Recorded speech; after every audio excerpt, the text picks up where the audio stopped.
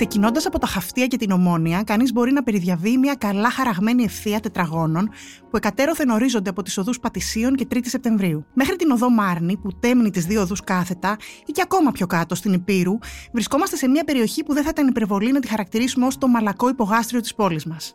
Μια περιοχή που τα τελευταία χρόνια τείνουμε να την αποφεύγουμε. Ποια είναι αυτή η περιοχή και γιατί δεν την έχουμε στο χάρτη μας? Είμαι η Αγιάτη Μπενάρδου, είμαι ιστορικός και αυτό είναι ένα επεισόδιο της σειράς Ιστορία μιας πόλης.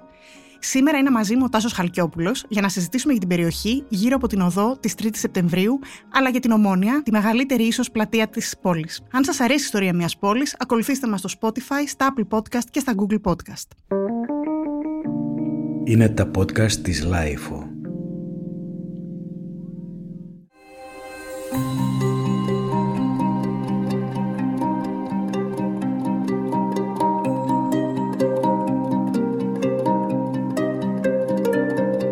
Ο Τάσος Χαλκιόπουλος είναι ο blogger Athensville, που από το 2009 καταγράφει φωτογραφικά, ειδησεογραφικά, σχολιαστικά το κέντρο της Αθήνας, από το blog και τις σελίδες του στο Facebook και στο Instagram. Εργάζεται και ζει καθημερινά στην περιοχή από το 1996 μέχρι σήμερα, έχοντας γραφείο οπτικής επικοινωνίας, ενώ είναι και συνιδρυτής της ομάδας πόλης Ατενίστας. Τάσο, χαιρόμαστε πολύ που σε έχουμε μαζί στην ιστορία μιας πόλης. Εγώ χαίρομαι, γιατί. Θέλω να ξεκινήσω από κάτι πολύ βασικό και να σε ρωτήσω ποια είναι η δική σου σχέση με την Ομόνοια και πώς προκύπτει. Όλη μου η ζωή είναι στην πραγματικότητα η Ομόνοια. Γεννήθηκα στην Ομόνοια και μεγάλωσα μέχρι τα 6 μου χρόνια. Εκεί ήταν το τυπογραφείο εκδόσεις του πατέρα μου που έβγαζε την εφημερίδα του Παναθηναϊκού, τα Παναθηναϊκά Νέα, ενώ παράλληλα είχε και κάποιες άλλες εκδόσεις. Αυτή ήταν η γειτονιά των τυπογραφείων της Αθήνας, η οδός Γερανίου, οι αρχές της Πειραιώς. Εκεί ήταν η Καθημερινή, η Βραδινή, το Ρομάντσο, το Πάνθεον. Ήταν ένα ωραίο πυκνό αθηναϊκό σύμπαν ανθρώπων βιοτεχνών και βιοπαλαιστών που ασχολιόντουσαν και με την τυπογραφία. Και γύρω υπήρχαν και επιχειρήσεις χάρτου και όλα τα σχετικά. Μέχρι τα 6 είμαστε εκεί. Το 1983 φεύγουμε όπως όλοι για τα προάστια, η αστιφιλία λίγη. Επιστρέφω ξανά στα 13, όταν ο πατέρας μου τα καλοκαίρια, επειδή ήταν λίγο old school στη σκέψη του, έχει γεννηθεί το 31, έχει μεγαλώσει πριν την κατοχή, με έκανε στα 46, είναι σχεδόν παππούς μου, ας πούμε, στις αντιλήψεις, και φέρει και εκείνη την εποχή της Belle Époque και τα τραγούδια του Αττικ που ακούγαμε στο σπίτι. Όλα αυτά φτιάχνουν ένα σύμπαν στο μυαλό μου που έρχεται και δένει εκεί στα 13, όταν κατεβαίνω τα καλοκαίρια για το Χαρτζηλίκι για κάποιες δουλίτσες και κυκλοφορώ εκ των πραγμάτων, πηγαίνω στο μεταξουργείο, πηγαίνω στον Κολονό, αρχίζω και παρατηρώ αυτά τα νεοκλασικά να με συγκινούν ιδιαίτερα σαν κτίρια και έτσι αρχίζεται και χτίζεται ένα σύμπαν αθηναϊκό στο μυαλό μου. Μέχρι τα 19 αναλαμβάνω το γραφιστικό κομμάτι του τυπογραφείου. Το τυπογραφείο έχει μείνει σχετικά πίσω γιατί έχει τη λινοτυπία και έναν παλιό τρόπο έκδοσης των εφημερίδων που ήταν η λιθοτυπία, μια πολύ σκληρή δουλειά με βαριά μέταλλα. Εγώ αναλαμβάνω αυτό το κομμάτι και συνεχίζω αυτή την οικογενειακή παράδοση που πηγαίνει 100 χρόνια πίσω, όταν ήρθαν από το 1900 από την Πάτρα η οικογένεια και ασχολείται με την εκδόση και την τυπογραφία. Και μετά μέσω του blogging, Τάσο, καταγράφεις, από ό,τι βλέπουμε, πολλά στοιχεία για αυτή την δεύτερη κεντρικότερη, θα έλεγε κανείς, ή μπορεί κανείς να πει ότι είναι η κεντρικότερη πλατεία της Αθήνας, είμαι σίγουρη ότι διαφωνείς. Πώς θα έλεγες ότι αλλάζει ο χαρακτήρας της τόσο αισθητικά όσο και δημογραφικά αυτές τις δεκαετίες, μετά τα 19 σου χρόνια, πώς τη βλέπεις να αλλάζει και την παρατηρείς μέχρι σήμερα? Και γιατί σήμερα θα έλεγε κανείς ότι η Ομόνοια, μια τόσο κεντρική πλατεία της πρωτεύουσας, είναι η αρχή μιας σκοτεινής πλευράς της πόλης? Εγώ όταν έρχομαι καθημερινά πια το 1996 και μετά, είναι το τέλος μιας εποχής, θα έλεγα, που ευτυχώς σήμερα το βλέπω, πρόλαβα να τη ζήσω με όλους αυτούς τους ανθρώπους της λαϊκής Αθήνας που υπήρχαν σε αυτό το ομονιακό σύμπαν, με τα άπειρα μικρά γραφεία, με τα άπειρα μικρά καταστήματα, με τις στοές, με τα υπόγεια που υπήρχαν μαγαζάκια των 5 τετραγωνικών και φιλοξενούσαν μοδίστρες και κάποιους που είχαν ανταλλακτικά ραπτομηχανών. Είναι ένα ολόκληρο σύμπαν αυτό που το προλαβαίνω εγώ το 1996, συν την αμαρτωλή πλευρά της Ομόνοιας, που είναι και αυτή ενδιαφέρουσα. Ήταν ένα, θα έλεγα, συγγραφικά, κινηματογραφικά πολύ ενδιαφέρον σύμπαν αυτό που γνώρισα. Μετά το 1996 θα έλεγα ότι ακολουθεί, οι Ολυμπιακοί Αγώνες κάπου συγκρατούν αυτή την πτώση, αλλά μετά η πτώση είναι σημαντική και ορατή για αυτή την περιοχή. Έρχεται η κρίση, οι ελεύθεροι επαγγελματίες που είχαν τα γραφεία τους πάνω σε αυτές τις πολυκατοικίες, αυτά τα κτίρια γραφείων, αφήνουν την περιοχή ή βγαίνουν στη σύνταξη, γιατί υπάρχει μια ομάδα ανθρώπων μεγάλης ηλικίας που ακόμη δραστηριοποιείται επαγγελματικά μέχρι τότε, αλλά βγαίνουν στη σύνταξη και φεύγουν. Και αυτά τα γραφεία που αυτό είναι το πρόβλημα, είναι σήμερα κενά. Ναι. Εγώ φιλοξενήθηκα σε 3 περιπτώσεις σε τέτοια γραφεία. Χαρακτηριστικά στην πρώτη περίπτωση αναγκάστηκα να φύγω, γιατί ήμουνα ο μοναδικός που είχε μείνει στον όροφο. Ξέρεις, στους ορόφους υπάρχει ένα κοινό ρολόι της ΔΕΗ. Ναι. Οι υπόλοιποι σταμάτησαν να πληρώνουν, γιατί δεν υπήρχαν και ένοικοι πια. Και σταμάτησε η ΔΕΗ να υπάρχει. Ήμουν ο τελευταίος όροφος που είχε μείνει ενεργός σε αυτό το εξαιρετικό κτίριο.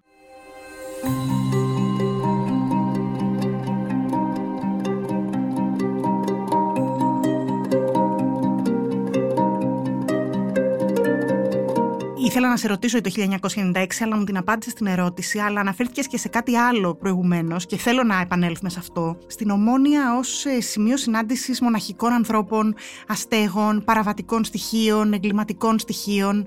Εκεί πώς αρχίζει και μετατρέπεται ο χαρακτήρας της πλατείας και των γύρω δρόμων? Αυτός ο χαρακτήρας, ο αμαρτωλός, ο ερωτικός, θα έλεγα, της Ομόνοιας υπάρχει δεκαετίες πριν, έτσι. Σε σχέση με το δίπολο του συντάγματος, η Ομόνοια πάντα ήταν και η λαϊκή πλατεία, η μαζική λαϊκή πλατεία, που φιλοξενούσε τους πάντες και όποιους ήθελαν να βρουν ακόμη και το παράνομο ή το περιστασιακό. Αλλά αυτό που πρέπει να αναγνωρίσουμε στην Ομόνοια, που επέκτησε κακή φήμη όλα αυτά τα χρόνια, είναι ότι πάντα ήταν μια μεγάλη αγκαλιά για κοινωνικές ομάδες αδύναμες. Για τους αστέγους, για όσους βγαίνουν από ψυχιατρικά ιδρύματα και δεν είχαν που να πάνε, για τους ναρκωμανείς, ακόμη και για όσους παρέκλειναν ερωτικά, που τις σκληρές δεκαετίες του 50 έως 80 η ελληνική κοινωνία δεν τους δεχόταν τόσο εύκολα και ξέραν ότι θα πάνε στην Ομόνοια και αυτό, τη λαχτάρα τους, θα μπορούσαν να την εκδηλώσουν σε ένα μέρος που μπορούν να βρουν κάποιον ερωτικό σύντροφο και να συνεχίσουν στα φτηνά ξενοδοχεία της περιοχής. Γιατί όμως την Ομόνοια? Αυτή είναι η ερώτηση που έρχεται και ξανάρχεται. Γιατί όχι, ας πούμε, στην πλατεία Βάθη, γιατί όχι στο Σύνταγμα? Πρέπει να το δούμε και ρημοτομικά. Η Ομόνοια είναι η μεγάλη πλατεία της Αθήνας. Όλοι οι άξονες καταλήγουν εκεί. Μπορεί να πάρει στην Πειραιώς, καταλήγει στο μεγάλο λιμάνι. Η Αγίου Κωνσταντίνου και συνέχεια η Αχιλλέως καταλήγει πάλι στη Λεωφόρο Αθηνών και στην έξοδο προς την Πελοπόννησο, έτσι. Η Σταδίου και η Πανεπιστημίου ενώνουν προς το κομμάτι εκείνο και στη συνέχεια του προς τη θάλασσα μέσα τη Συγκρού. Η οδός Πατησίων, η μεγάλη λεωφόρος της Αθήνας, που πάνω εκεί χτίζεται όλος ο αστικός κόσμος, όπως συνεχίζει η πόλη από την Αθηνάς και την Αιώλου, η Οδεία Χαρνών, Λιωσίων. Αν το σκεφτείς, όλα ξεκινάνε από την Ομόνοια. Σωστά, βεβαίως. Και χιλιομετρικές αποστάσεις μετρώνται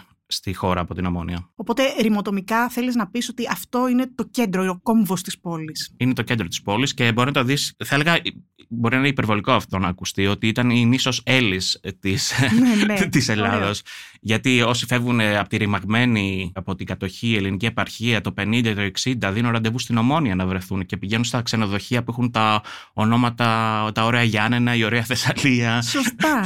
Και βρίσκουν πατριώτες που είναι όλα γύρω μέχρι την περιοχή του σταθμού Λαρίσης, που είναι η είσοδος της πόλης. Το αεροδρόμιο δεν υφίσταται, ας πούμε, σαν είσοδος της πόλης. Δεκαετία 90 έρχονται την Ανατολική Ευρώπη και κυρίως Αλβανοί, οι οποίοι πηγαίνουν στην Ομόνοια πάλι για να βρουν πατριώτες, να τους πούνε πήγαινε, δούλεψε σε αυτή την περιοχή ή να κάνουν τα πρώτα τους βήματα. Και έχω διαβάσει κάποιες εμπειρίες τέτοιων μεταναστών που λένε πόσο εντύπωση τους έκανε για τους Αλβανούς μετανάστες. Ας πούμε, η Αθήνα που βλέπαν τις κυλιόμενες σκάλες, τα φώτα, τα νερά. Τους έκανε τεράστια εντύπωση αυτό. Θα το πούμε ίσως και αργότερα για το ποιος είναι ο χαρακτήρας της Ομόνοιας, που είναι το μοντέρνο σημείο της πόλης το 60.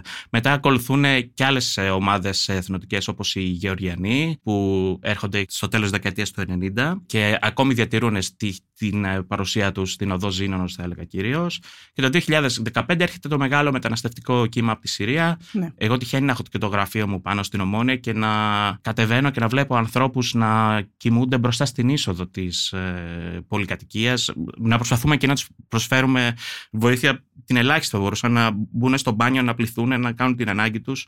Έτσι ήταν άνθρωποι που κοιμόντουσαν σε άθλιες συνθήκες και κατά καλό καιρό, με ικτρή ζέστη. Θα πάμε λίγο πίσω. Κάνουμε αυτό το μπρος πίσω στην Ομόνοια, που μου αρέσει πολύ. Στα τέλη της δεκαετίας του 1980 κυκλοφορεί από τις εκδόσεις Κέντρος ένα άλμπουμ με φωτογραφίες του Ανδρέα Μπέλια μαζί με ένα εκτενές κείμενο του Γιώργου Ιωάννου με τίτλο Ομόνοια 80, όπου αποτυπώνει την κίνηση της τριλικής πλατείας και τα βαθύτερα κίνητρά της, όπως αναγράφεται στο οπισθόφυλλο δηλαδή. Γράφει λοιπόν ο Ιωάννου ότι το φαινόμενο που είναι περισσότερο συνδεδεμένο στη συνείδηση του κόσμου με την Ομόνοια είναι η ερωτική αναζήτηση. Ιδίως η ομοφυλόφιλη ερωτική αναζήτηση. Αυτό ίσχυε, δεν ισχύει πια, Τάσο? Τι συμβαίνει στην Ομόνοια? Σήμερα δεν ισχύει, θα έλεγα. Ισχύει μόνο για το κομμάτι της πορνείας γυναικών, που είναι κυρίως ηλικιωμένες κυρίες. Βρίσκονται συνήθως στην πλατεία Λαβρίου, στην οδό Σοκράτους. λίγο στην οδό Αριστοτέλου, σε αυτό το κομμάτι. Είναι ένα κομμάτι άμεσης διάδρασης που υπάρχει για όσους ψάχνουν ετεροφιλόφιλο σεξ. Για το ομοφιλόφιλο θα έλεγα ότι έχει εξαφανιστεί, ήταν στο κομμάτι της πλευράς του Χόντο Σέντερ. Αυτό νομίζω μπορούμε να το συνδυάσουμε και ιδίως με τα σεξοσινεμά που υπήρχαν στην Ομόνοια, παραδοσιακά, τα οποία έχουν εξαφανιστεί πια. Δηλαδή η κρίση πήρε και τα τελευταία που υπήρχαν. Εγώ ως παιδάκι τα θυμάμαι να υπάρχουν. Πάντα υπήρχαν. Κάποια στιγμή λόγω της οικονομικής δυσκολίας ήταν πάρα πολλά τα σινεμά. Κάποια κατευθύνθηκαν σε αυτό, στο ντάδικο, ας το πούμε πολύ απλά, που ήταν και χώρος και συνέβρεσης ερωτικής, έτσι. Και αυτά εξαφανίστηκαν και έχει μείνει μόνο ένα στο Δημαρχείο πλάι. Όλα τα μεγάλα κλείσανε. Αυτό το ντουέτο, το κλασικό που έβλεπε κάποιος στην Ομόνοια με κάποιους γυρεότερους που είχαν αυτή την αντίληψη του να βρούνε σεξ πηγαίνοντας σε ένα σημείο και κάποιων νεαρών ίσως μεταναστών που ψάχνανε εύκολα χρήματα, αυτό δεν το βλέπεις πια. Και υπάρχει και μια διαφοροποίηση. Πια υπάρχουν αυτά τα application που το κάνουν αχρίαστο. Έχει αλλάξει συνθήκη, ναι. Φέρανε έναν άλλο κόσμο άμεσης συνέβρεσης που ίσως είναι ενδιαφέρον, ξέρεις. Πια όλοι τα κάνουμε μέσω application ή επικοινωνούμε, γενικότερα θα σου λέγα έτσι, οι άνθρωποι, χωρίς να πηγαίνουμε και να φλερτάρουμε κάποιου ή να επικοινωνούμε και να καλύπτουμε μια άμεση ανάγκη μας ή ακόμη και την ανάγκη του φλερτ που είναι βασική. Είναι ενδιαφέρον όμως να το θέσουμε και ένα ολόκληρο σύμπαν που είναι η Ομόνοια, που για αυτή την παρανομία έχει τα σφαιριστήρια, έχει τα music hall, τα καμπαρέ. Διάβαζα πρόσφατα ένα βιβλίο της Περάτζας Βρανά που υπήρχε το θρυλικό καφέ Σπορ, ήταν στη Μαρίκα Σκοτοπούλη, πρώην Ίωνος, που πηγαίναν όλοι οι καλλιτέχνες και βρίσκανε εκεί δουλειά. Δεν ξέρω αν έχεις διαβάσει το τολμό, είναι πολύ ενδιαφέρον βιβλίο. Δεν το έχω διαβάσει. Είναι εξαιρετικό. Ήταν οι θαυμάστριές της και οι θαυμαστές οι οποίοι ήταν πολύ δοτικοί σεξουαλικά στο τι θέλουν να ψάξουν. Υπάρχει ένα ολόκληρο σύμπαν που είναι και τα σεξοσινεμά, έτσι, στην Ομόνοια, που ο ερωτισμός είναι διάχυτος. Να πάμε και λίγο πιο κάτω. Πώς ήταν και πώς είναι η ζωή και κίνηση στα τετράγωνα που ορίζονται από τις οδούς 3 Σεπτεμβρίου και Πατησίων.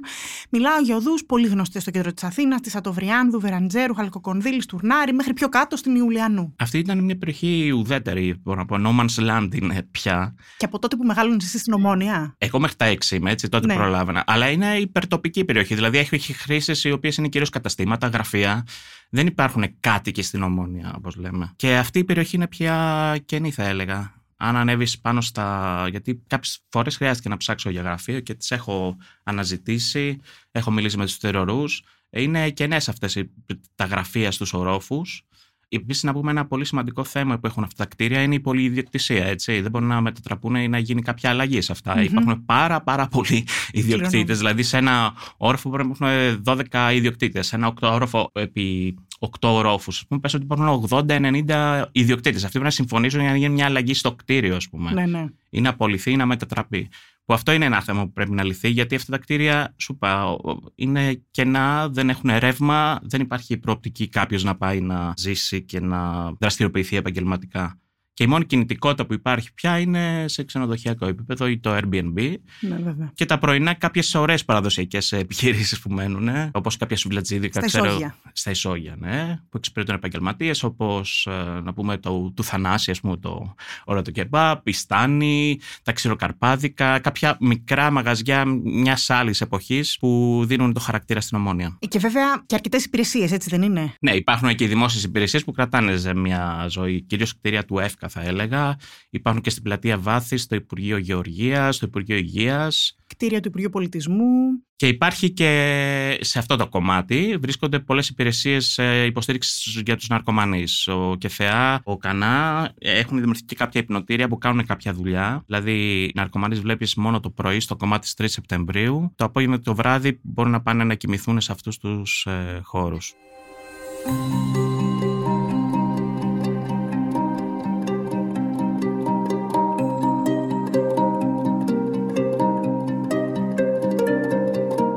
Πρόκειται για μια περιοχή της παλιάς αστικής Αθήνας αυτή, ή προτρέχω και βλέπω την Κυψέλη να έρχεται πιο κοντά ενώ δεν είναι έτσι? Είναι μια συνέχεια. Πρέπει να σκεφτούμε την πόλη όταν δημιουργείται, όταν απελευθερώνεται η Αθήνα, όταν γίνεται πρωτεύουσα, και η λογική λέει εκείνη τη στιγμή ότι θα κινηθείς παιδινά και προς το κομμάτι των Πατησίων. Ναι. Δηλαδή πρέπει να σκεφτείς την Αθήνα να αναπτύσσεται σε συνέχεια του άξονα της Αθηνάς και της Αιώλου. Ναι. Χαρακτηριστικά να σου πω ότι το Αρσάκι όταν φτιάχτηκε το Πανεπιστημίου θεωρήθηκε μια εξοχική περιοχή μακρινή. Αλήθεια? Ναι. Άρα αυτός ο άξονας υπάρχει, που φτάνει μέχρι την Κυψέλη και δημιουργείται όλη η αστική Αθήνα, που υπάρχουν με μεγαλοπρεπείς οικίες, όπως Μέγαρο Λιβιεράτου, το Μέγαρο Ισαΐα, υπάρχει το Πολυτεχνείο, υπάρχει το Μουσείο. Υπάρχουν αυτές οι υπέροχες μεγάλες 60's πολυκατοικίες, ναι, βέβαια. ευαέρες με τις μαρμάρινες εισόδους. Τυχαίνει να μένω σε μία από αυτές και πραγματικά το χαίρομαι. Και υπάρχουν τα θερινά θέατρα, τα σινεμά, υπάρχουν τα μεγάλα πολυκαταστήματα. Είναι το Μινιόν, ο Λαμπρόπουλος, ο Δραγώνας, ο Κλαουδάτος. Όλα βρίσκονται στην Ομόνοια. Είναι αυτή η σιάδα, να το πω έτσι, που έχει, αυτό το ίσωμα που υπάρχει, ναι. που είναι λογικό να το επιλέξουν οι άνθρωποι. Να μην επιλέξουν να κινηθούν προς το Σύνταγμα. Το Κολονάκι, ας πούμε, φαινόταν πολύ απότομο να πάει κάποιος να ζήσει. Έτσι. Ήταν μια πλαγιά. Δεν είναι λογικό. Ή στους αμπελόκηπους δεν είναι λογικό να πας να ζήσεις. Αναπτύσσεται αυτός ο άξονας μέχρι πάνω. Δηλαδή με τα πολεμικά η Ομόνοια αλλάζει, έτσι δεν είναι? Πριν και μετά υπάρχει μια άλλη εικόνα. Ναι, αν δούμε και την παλιά πόλη, είναι το μοναστηράκι, το ψηρί, η πλάκα. Και υπάρχει αυτή η ανάπτυξη και η μοντέρνα πόλη όπως προχωράς στην Αθηνά, θα σου έλεγα. Δηλαδή, προχωράς, περνάς στη Βαρβάκιο και φτάνεις στην Κοτζιά, που είναι το Δημαρχείο, και ξαφνικά εκεί τα κτίρια αλλάζουν. Αποκτούν περισσότερο αέρα, είναι μοντέρνα. Mm-hmm. Και αυτό συμβολίζει η Ομόνοια. Πρέπει να τη σκεφτούμε το 1950. Τα κτίρια αυτά τα παλιά, τα νεοκλασικά, είναι φθαρμένα. Εκπροσωπούν την κατοχή, τις δυσκολίες. Και έρχεται αυτός ο μοντερνισμός στην πόλη, που τον εκπροσωπεί κυρίως η Ομόνοια, κατεξοχήν η Ομόνοια και τα κτίρια της. Αν τα δεις, είναι όλα μοντερνιστικά κτίρια με λιτές γραμμές. Βέβαια. Που μπαίνει άνετο φως, είναι ευρύς χώροι, πολύ άνετες είναι τις διαμορφώσεις, δεν έχουν αυτά τα χολάκια, προχολάκια που είναι εκείνης της πολεμικής περίοδου μέχρι προκατοχικά. Αρκεί κάποιος να φανταστεί τον εαυτό του 1960, μπορεί να είναι παιδί ίσως λίγο μεγαλύτερος, και βλέπει στην Ομόνοια συντριβάνι, για πρώτη φορά κυλιόμενες σκάλες. Φοβερό, έτσι. Φοβερό, ναι. Και βλέπει και αυτές τις πινακίδες νέων. Έχουν χαρακτηριστικά αποτυπωθεί από τον Παλάφα, τις φωτογραφίες του πάρα πολύ καλά αυτή η εποχή. Νομίζω το σταυροδρόμι Πατησίων και Πανεπιστημίου, τα λεγόμενα Χαυτεία, έχει αποτυπωθεί σε πάρα πολλές ελληνικές ταινίες.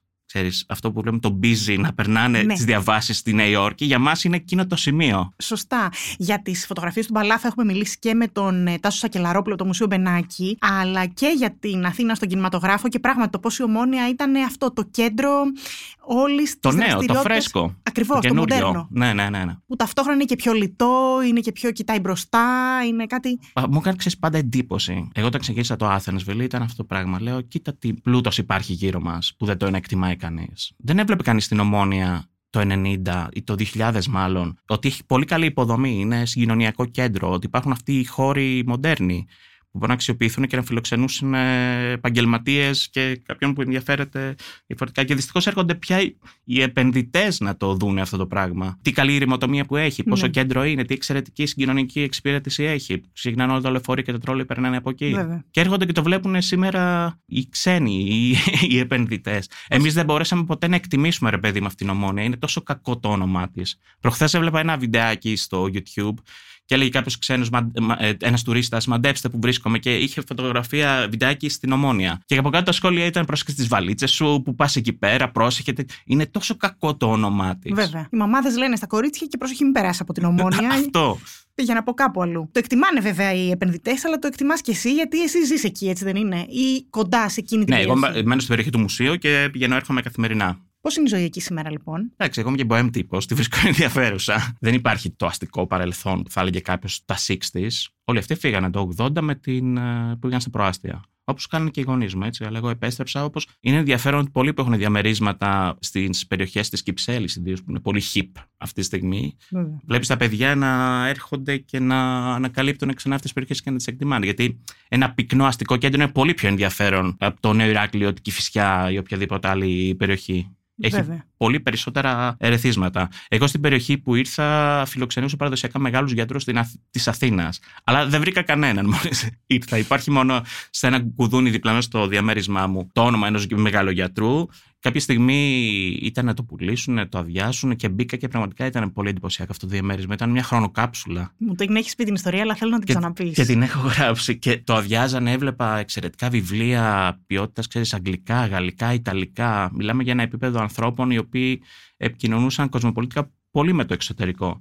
Και το συγκινητικό στην ιστορία είναι, ρε παιδί μου, ότι αδειάζανε τις γλάστρες και βρήκαμε όσα βολβούς που είχε αφήσει η διπλανή μου και τους πήρε εγώ και τους έχω ακόμη στη βεράντα μου και ανθίσανε. Και το πνεύμα της, ενώ αυτή η γυναίκα έφυγε κάποια στιγμή το 2010 ή λίγο νωρίτερα, δεν την πρόλαβε εγώ να τη γνωρίσω ποτέ, αλλά τη γνωρίζω και την κρατάω στη ζωή μέσα από αυτή την κίνηση. Κρατάω τους βολβούς της. Πάρα πολύ ωραίο. Είναι ασφαλής γειτονιά, γιατί υπάρχουν κάποια στερεότυπα. Υπάρχουν στερεότυπα δικαιολογημένα. Μπορούμε να σκεφτούμε ότι εκεί πέρα έχει γίνει και μια γνωστή δολοφονία που είχε γίνει του πατέρα που πήγε να ξεγεννήσει και έχει δώσει ένα χαρακτηρισμό στην περιοχή. Εγώ δεν έχω αντιμετωπίσει ποτέ. Αλλά εγώ δεν φοβάμαι κιόλας, έτσι. Δεν μπορώ να μπω στη θέση μιας κοπέλας που είναι νεαρή. Θα σου συμβεί κάτι? Όχι, δεν θα σου συμβεί ποτέ τίποτα. Για μένα δηλαδή δεν έχω ζήσει περιστατικά βίας ή κάποιο ιδιαίτερο περιστατικό που να έχω φοβηθεί ή να έχω νιώσει άβολα. Ότι υπάρχουν άνθρωποι οι οποίοι να είναι έτοιμοι να αψημαχήσουν ίσως, υπήρχαν παλιότερα. Υπάρχει μια διαδικασία ένταξης, αυτό έχω παρατηρήσει. Και αυτό λέω και στους γειτόνους, ας πούμε, τις παλαιότερες κυρίες που μπορώ να συζητήσω και να τις πω: έχετε λίγο υπομονή. Έρχονται κάποιοι άνθρωποι οι οποίοι έχουν άλλες συνήθειες και δεν ξέρουν, ας πούμε, μπορεί να αντιμετωπίσει κάποια προβλήματα στην πολυκατοικία, όπως να μην πληρώνουν τα κοινόχρηστα, να μην έχουν αυτή την κουλτούρα. Κάποιες φορές δυστυχώς έχουν, ας πούμε, να πετάνε σκουπίδια φωτοταγωγό. Ναι. Μπορεί να πας να τους το πεις ευγενικά και μία-δύο το ακολουθούν. Δηλαδή χρειάζεται μια υπομονή ένταξης, ρε παιδί μου, και το βλέπεις, εντάσσονται. Να ρωτήσω όμως, όταν εσύ έχεις καλεσμένους φίλους σου και φίλες σου κυρίως στο σπίτι, φεύγουν πολύ αργά το βράδυ? Οι φίλοι μου που έρχονται συχνά και έχουν έρθει πολλές φορές δεν έχουν θέμα.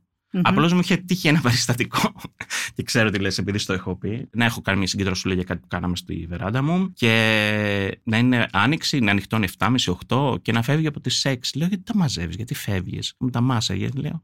Φοβάσαι. Και μου λέει: φοβάται την περιοχή. Ναι. Δεν υπάρχει κίνδυνος πραγματικά. Δεν θα έλεγα σε κανέναν ότι υπάρχει κίνδυνος. Απλώς μου κάνει εντύπωση, ξέρεις, εκεί στις πολυκατοικίες έχει μια γνωστή που νοικιάζει ένα διάρρη, είναι ανακαινισμένο, το νοικιάζει 300 ευρώ, που είναι καλή τιμή για αυτά που ακούμε, το τι γίνεται έξω. Και δεν μπορεί να βρει νοικιαστή. Υπάρχει κάποιο βαθύτερο στίγμα στην περιοχή, από την Ομόνοια μέχρι τη Βικτόρια και τη Βικτόρια, θα έλεγα επίσης.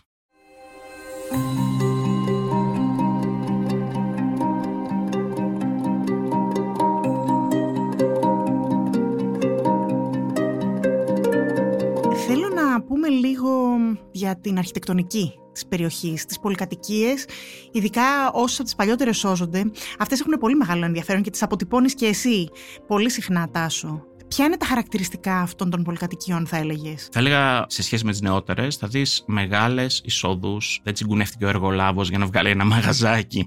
Να δεις κάτι καινούριες πολυκατοικίες που υπάρχουν, ξέρω εγώ, στα προάστια, που βλέπεις μια μικρή είσοδο πολύ στενή και δίπλα να μπει, ξέρω εγώ, ένα γκαράζ, ένα μαγαζάκι, κάτι. Αυτό δεν υπάρχει. Η είσοδος πρέπει να είναι μεγαλοπρεπής. Η κυρία πρέπει να κατέβει θεά. Εμείς είχε και κόκκινο χαλί, να φανταστείς όταν πήγα. Βεβαίως. Είχε 2 ασανσέρ. Είχε σκάλα υπηρεσίας. Υπήρχε μέχρι, να το φανταστείς, η πολυκατοικία μου χτίζεται το 1957. Υπάρχουν 2 υπόγεια καταφύγια κάτω. Είναι μεταπολεμικά και οι άνθρωποι σκέφτονται ότι μπορεί να τους ξανατύχει το κακό. Άρα δεν τσιγκουνεύονται το χώρο. Καθόλου. Και επίσης έψαξα αρκετά για να βρω το σπίτι που θα μείνω. Όταν πήγα το 2009 και έμεινα στην περιοχή, παιδεύτηκα γύρω στα 1-1,5 χρόνο και μόλις μπήκα στο δικό μου, πραγματικά το αισθάνθηκα ότι έχει καλή αρχιτεκτονική, ότι αξιοποιούσε σωστά τους χώρους και ήταν ένα σπίτι που θα μπορούσα να μείνω. Το ένιωσα αμέσως στην καλή αρχιτεκτονική. Και όποιο διαμέρισμα έχω μπει στην πολυκατοικία μου έχει καλή αρχιτεκτονική.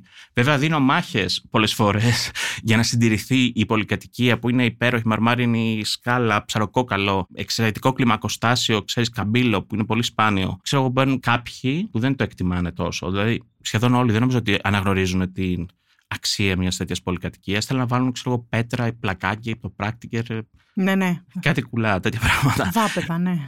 Στο τσάκ δεν πρόλαβα το 9, το 8 το αλλάξανε, το 9, το 8 αλλάξανε το ασανσέρ που ήταν ένας κλωβός παλιός. Το μέσα έπρεπε να αλλάξει εκ των πραγμάτων. Θα μπορούσε να διατηρηθεί το εξωτερικό, έτσι. Ναι. Ξέρεις την γοητεία προσδίδει. Νομίζω ότι έχει γίνει μόλις είσαι στο Μεσοπόλεμο και έχει γίνει ένα έγκλημα. Ακριβώς, νομίζω ότι είσαι στο Παρίσι. Αυτό ακριβώς. Είσαι διήγημα του Γιάννη Μαρί. Ξέρεις. Κάτι τέτοια στοιχεία, ας πούμε, που προσπαθούμε κάποιον να τα διατηρήσουμε. Θέλω, Τάσο, πριν κλείσουμε και σε ευχαριστήσω, να μας πεις αν πιστεύεις ότι υπάρχει δυνατότητα αυτή η περιοχή από την Ομόνοια και μέχρι την Ιουλιανού, όπως είπαμε, να ξαναμπεί στο χάρτη της πόλης, να ξεπεράσει τα στερεότυπα και τι χρειάζεται τελικά, τι απαιτείται, θεωρείς, για να γίνει αυτό. Σε βάθος χρόνου, δεν είναι ανάγκη, δεν μιλάμε για αύριο. Δεν απαιτείται κάτι, γιατί στην πραγματικότητα θα γίνει. Υπήρξε ένα κενό διάστημα που κανείς δεν ασχολήθηκε με την Ομόνοια και έρχεται ένα τουριστικό κύμα και κάνει πάλι την ίδια κίνηση που είχε γίνει τότε με την ανάπτυξη της πόλης. Δηλαδή, κινήθηκε πάλι προς την Πατησίων. Ναι. Δηλαδή, αυτός ο κόσμος που επενδύει στον τρίγωνο, στην πλάκα, δημιουργεί ένα κύμα το οποίο θέλει νέα στέγη για τους τουρίστες. Έτσι.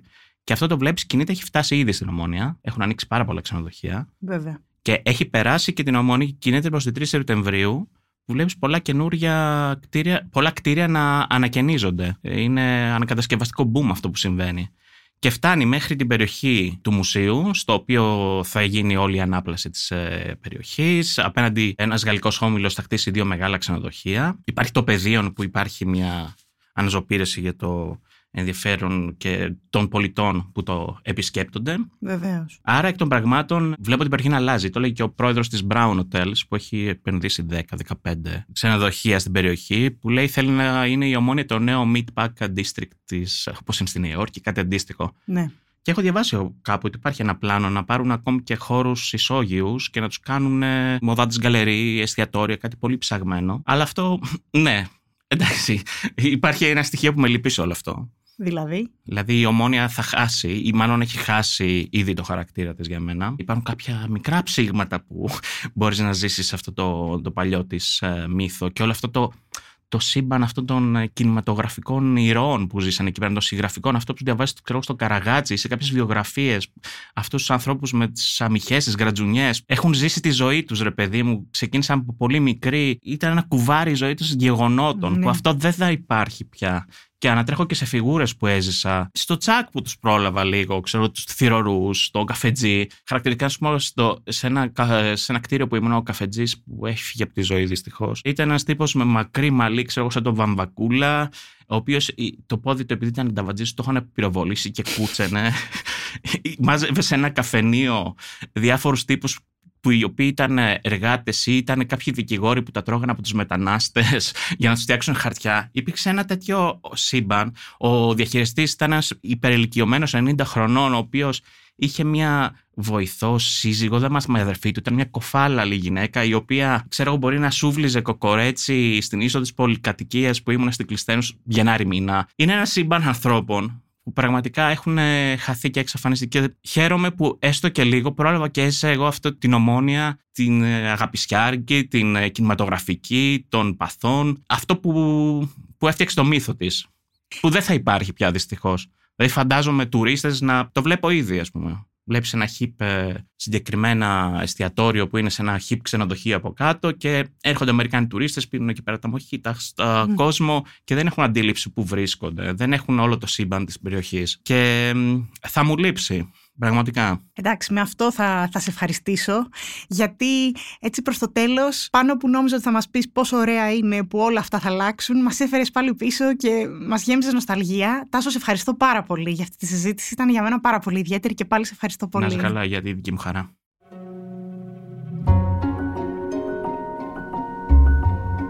Ακούσατε ακόμα ένα επεισόδιο της σειράς «Ιστορία μιας πόλης» με τον Τάσο Χαλκιόπουλο, ο οποίος μας μίλησε με πολύ μεγάλη αγάπη και με πολύ γλαφυρότητα για την Ομόνοια και τις γύρω περιοχές.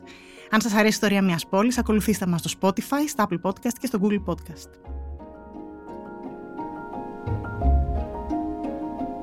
Ηχοληψία, επεξεργασία και επιμέλεια, Φέδωνας Χτενάς και Μερόπικοκίνη. Ήταν μια παραγωγή της Λάιφο. Είναι τα podcast της Λάιφο.